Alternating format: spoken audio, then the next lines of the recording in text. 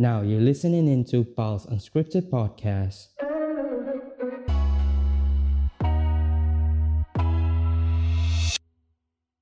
Have you ever had an incident where, you'd be in bed lying down or you would be going about your day and then all of a sudden the most terrible of thoughts would come to your brain and then you just think to yourself, how could I have conceived of that? Am I an evil person? Or, for example, an old woman is crossing the street and then you start imagining that, she's not going to live a very long life or something terrible is going to happen to her. Or you have these like violent outbursts. Has that ever happened to you? Or is that just like a weird psychotic thing that I have? It kind of happened to me, kind of.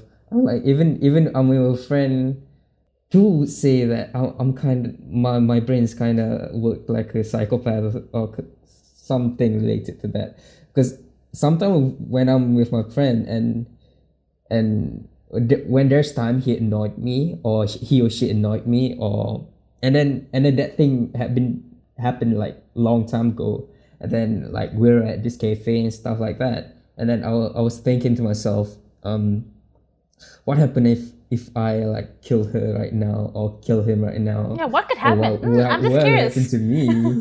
Yeah, I wouldn't do it, but I'm so curious. Yeah, the question of what if kind of blew my mind of like, oh, if this happened, what will happen to me? What will happen to my parents if they know this? And it kind of throws you into a loop, into thinking this like infinite situation. But in the end, I'm just drinking coffee with her or with him and just enjoying my time. And then all this like There's nothing stuff serious. is going on in your head. Yeah. I don't know. Maybe a bit of it is how, if you're ever bored, right? There's this whole scientific study that they conducted that if you're bored for extended periods of time, you will choose pain, you will choose chaos, anything that would get you out of that, lull, if you will. And I think a lot of what our brain does maybe functions that way, where inactivity or being, quarantine can make you go crazy if you live by yourself. Or just, we don't really, I think, can quite conceive of why certain thoughts occur to us, but sometimes they can be very dangerous. I think I've had dreams of like my past interactions with people, and maybe they are of a intimate nature, if you will, and then for the next couple extended days you actually believe those emotions that were listed in your dreams are of a true nature. But then to what extent can you say, well, that's not real and this is real? I mean, like, that kind of comes from our animalistic behavior back in olden days, especially within the caveman era, where we are trying to survive and we don't want to be within this bubble. And back in the days, of course, like being a caveman, we are focusing on like survival of the fittest. We're trying to survive the life that we have right now. And then what they usually do is they would like be very cautious and be very focused on the bad things, for example snakes or things that could harm them, rather than enjoying their life. Oh, look at what I have farm, I have animals, and I have like people around me. They weren't focused on that. People, because back in those days people were more focused on the survivals, and they don't have the, what can you say, luxury of like thinking or to care about one another, kind of like that. That is so true. Like, I mean, how many, even right now, it's not everybody that has the privilege of sitting down like us and really thinking, but why? And just True. indefinitely, but why? Because all you need to think about is survival, making your pay. Some people, collect garbage for a living. Some people make very little per day to think about, bettering the world, or even thinking about, them as human being, how they've evolved, right? So I think hunter-gatherers definitely, for a very long time, would have been on their guard the whole time. It would never have a moment of peace, and then eventually, broken down in small communities, because you can't possibly sustain interpersonal relationships with more than 200 persons at once. True. I've actually read somewhere, I don't know if this is true, completely, but I read it from *Sapiens*, the book, about how the agricultural revolution was, a sham, and it allowed us to survive for longer, but in the most terrible of conditions through farming, and That's how interesting. out of every other ailments, farming was something that caused people the most debilitation. They would, be in the sun, maybe without, of course, like at that time, sunscreen or protection from the sun's rays. So they would, develop all sorts of, other ailments as well, such as, backaches and, Yeah. everything else that came with it. And we just kept going that way, and we've survived as long as we have, I think, in worse conditions. But I've read also somewhere that right now there are more slaves than there've ever been before, which I'm really not sure about that. What do you mean by that? I mean we do right nowadays we do trade for services. I don't know if that Oh, you mean count like as a broad slavery. category? Yeah. No, but in their terms, slaves mean more of people who maybe willingly, ownership of like persons, which could be maybe, human trafficking in their terms. I'm not thinking, well, Oh yeah. Okay. I'm not thinking like, Probably. Yeah. you're in servitude because you're, a waitress at like a coffee shop. Nothing along those lines. Yeah. Okay. Yeah, I'm not sure. I haven't gone into a whole, research about it, but it could be true, I guess, since this is also considered,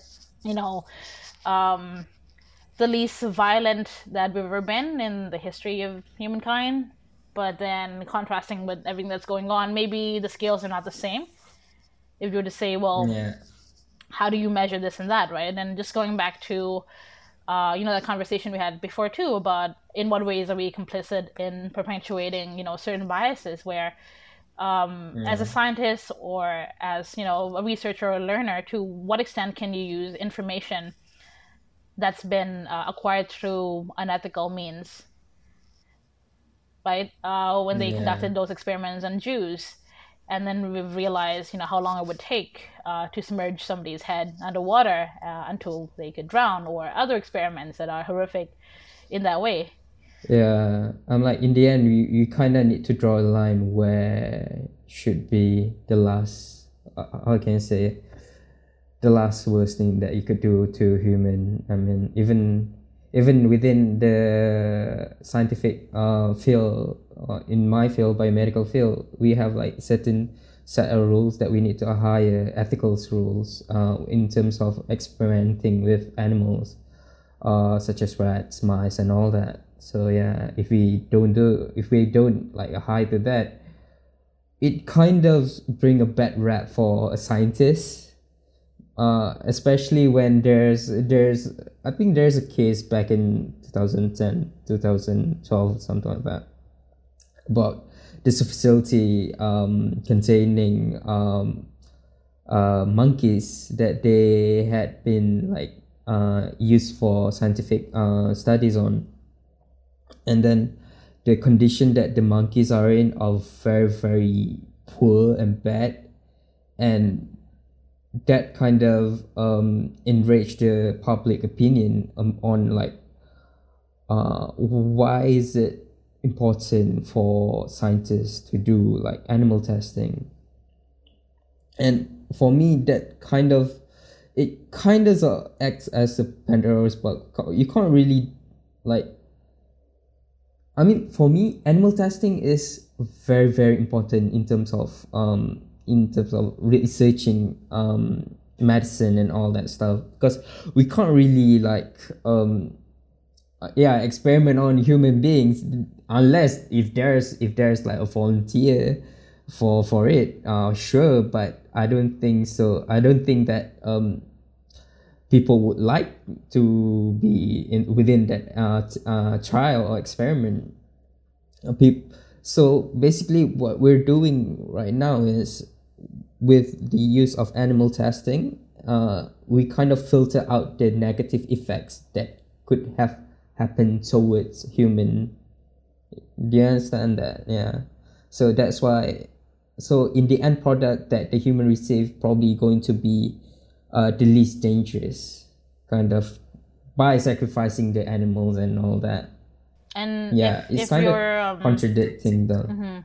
well, it's hard, I But guess. yeah, It's hard because you do need to acquire that information for the betterment, for, this knowledge that could potentially save, human lives. But it's also terrible because you can't really acquire consent from these animals. yeah, true.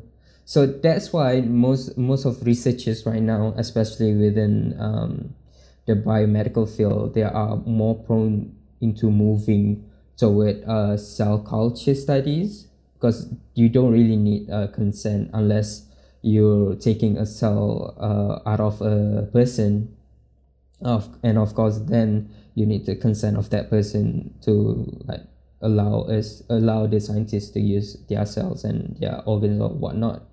So yeah, moving, like, it kind of a new emerging field. It's not new it's already old for like 50 to 60 years, but Well, that is young, nowadays compared to everything else. people are more focused within cell study rather than doing directly towards animal study. So What so would you it call kind that? of filter out the dangerous things actually.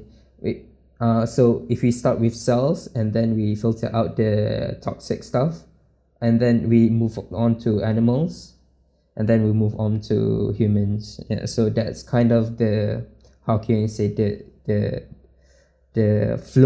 workflow of like scientific research within Like you wouldn't medicine, go to human kind of.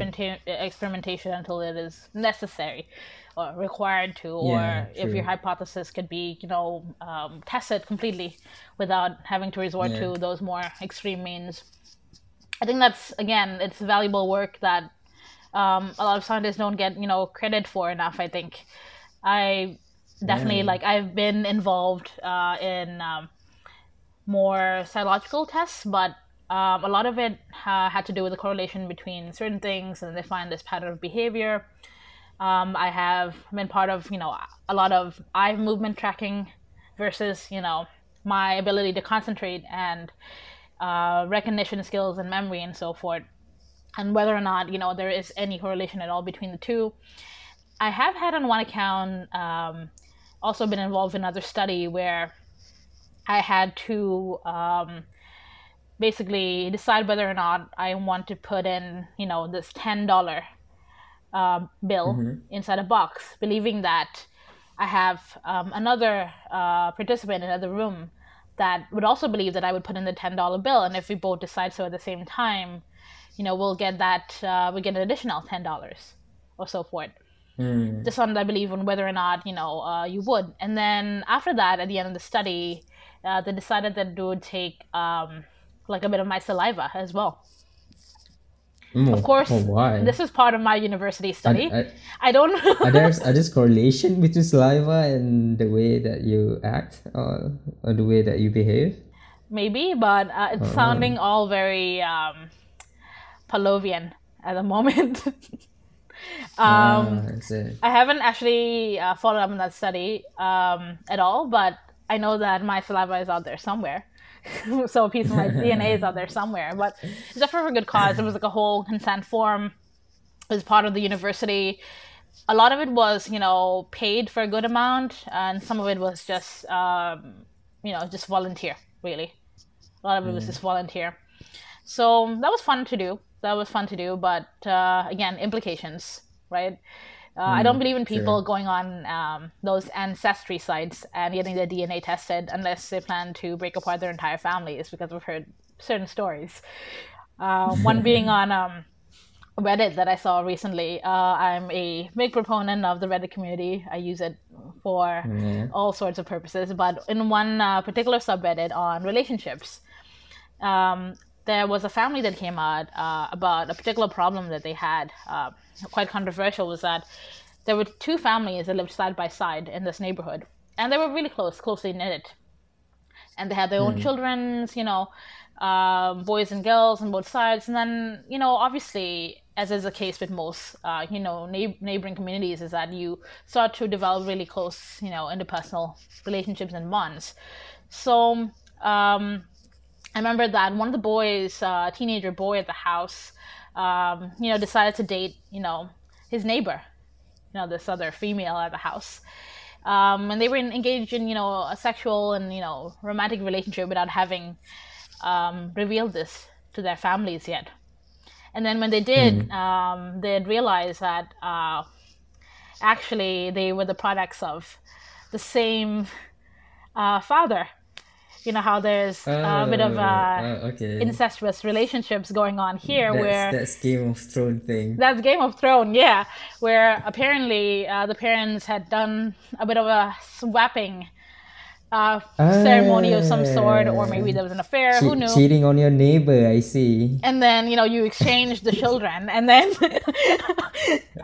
say nothing about it without having to think about what would happen, what are the consequences. Maybe That's so weird, though. Yeah, and then having it be this long family secret, right? Yeah.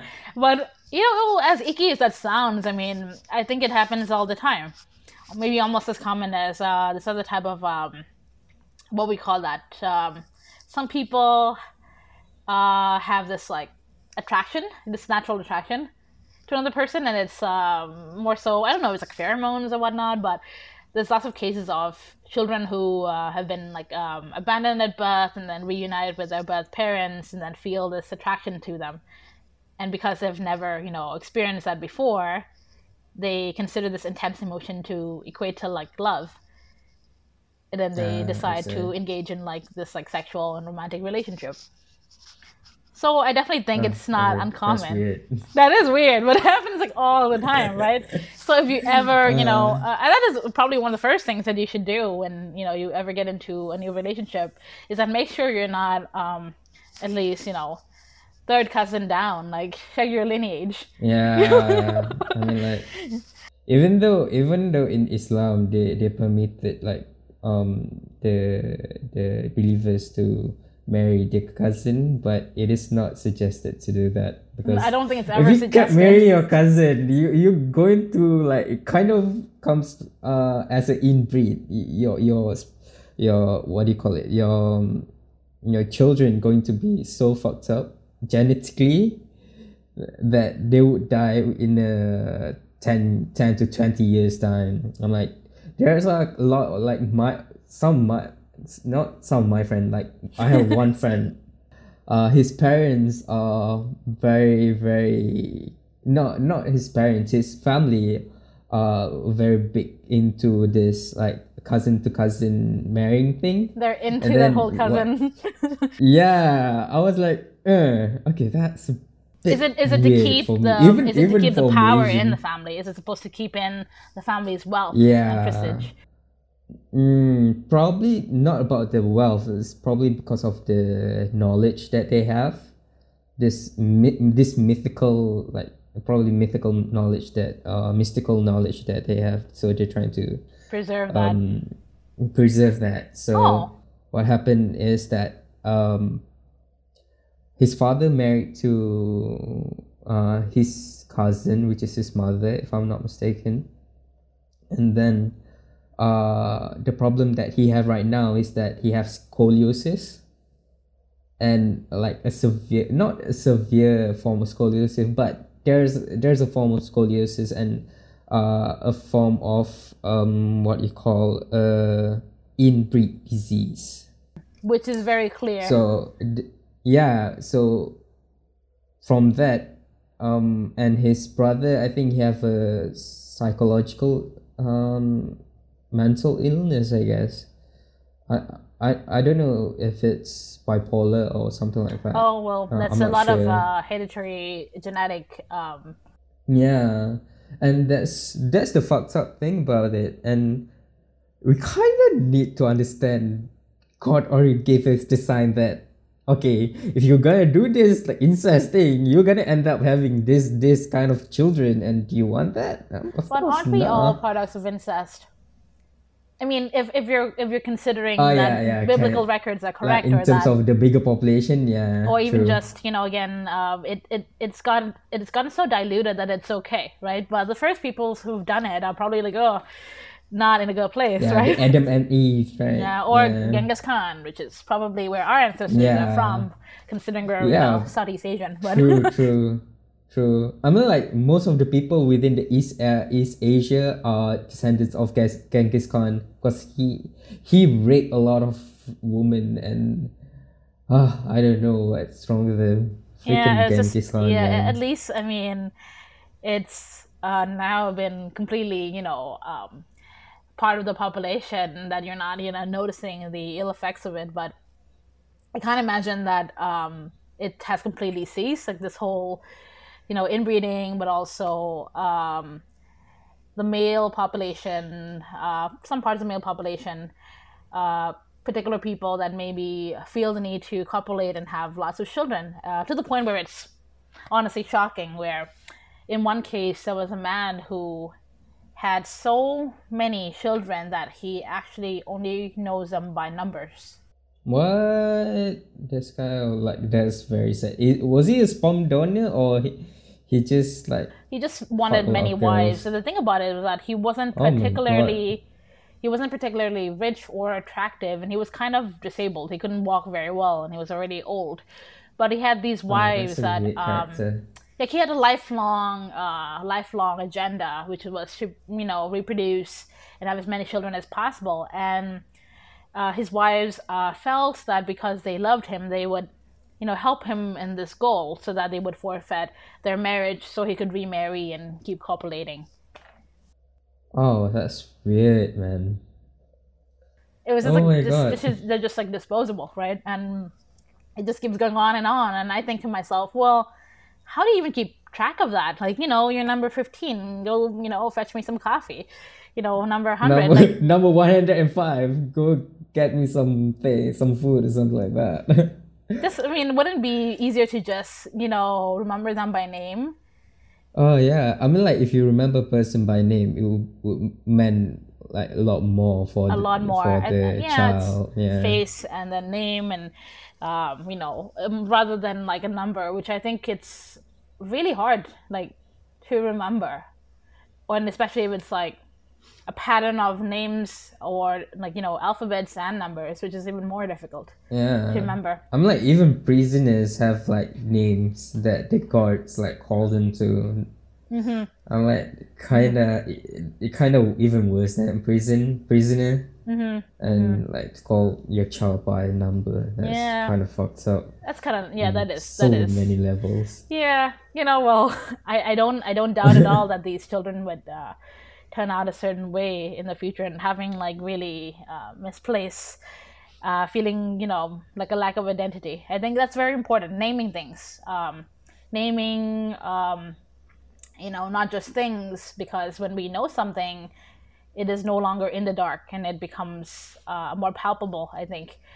A lot of them, I actually had the opportunity to do a particular class that talked about psychoanalysis in literature. And a lot of it was that, where, a lot of the patients had issues coming to terms with the emotions that they felt, their experiences, until sitting down and talking about them and actually naming them. So there is a lot of power and authority that goes into, making something known, giving it a label. Yes, it's real, but it also means that now you can, comprehend it and understand it. There was, I know this is quite, problematic. He's considered really problematic, psychologist of his time, but Freud actually did come up with a lot of these, theories. This whole introspection thing, where you sit down and, without any script, so to speak, or in any order, you actually do empty out your brains, you empty out your mind, and you talk about whatever it is that's going on. And he was, quite certain that it would allude to a certain pattern, which should give us insight into what this person was, feeling and how you could fix it. But that's only the extent that I endorse his work. Everything else is quite racist. A lot of it, I mean, like, that's an interesting like approach in like getting to know like other people even better, or getting intimate with the other people. There was a certain story that also I think really stuck with me for a long time, where he talked about the importance of dreams. It's from one of his, seminar works, but he talked about a story that has been passed down in his family, and he's heard of it somewhere, where a man who had recently lost his child in a burning fire and unable to, help him or resuscitate him, the child, falls to his death. And then as he was able to organize some sort of funeral ceremony for the child, or if you may call it a viewing, days when the corpse is still kept in the home, being buried or cremated and whatnot, he decided that he would have another person, who would make sure that everything was well taken care of in the coffin, that the candles surrounding the area would not fall and, burn off the coffin, as he, briefly took a nap after having been, awake and extremely miserable for days, grieving the death of his child. And in his dream, he dreamt that his child had come back to life completely, in flames and looking completely disorientated and disheveled, calling out to him and saying, "Father, why won't you save me?" And it was this very nightmarish image of the guilt that he had, from not being able to save that child. Yeah. But then also it actually woke him up to see that the man that he had hired to keep an eye out on the coffin had fallen asleep, and so the candles were in the process of burning his child's coffin. So there is some, elements, psychological elements, but there was also this other purpose of waking him up to, actually stop the burning and be able to, I guess, redeem himself, and feeling like, hey, I was there for my child at this time, I was able to save him, and therefore I'm not a terrible father and whatnot. But a lot of it was just really haunting. That whole thing was just really haunting. I think it's a good exercise, obviously, to examine like the subconscious, the unconscious, so yeah, I do see certain significance in that. But a lot of his work talks about condensation, and talks about how you collapse certain characters, certain people in your life, and make them one and the same, if you will.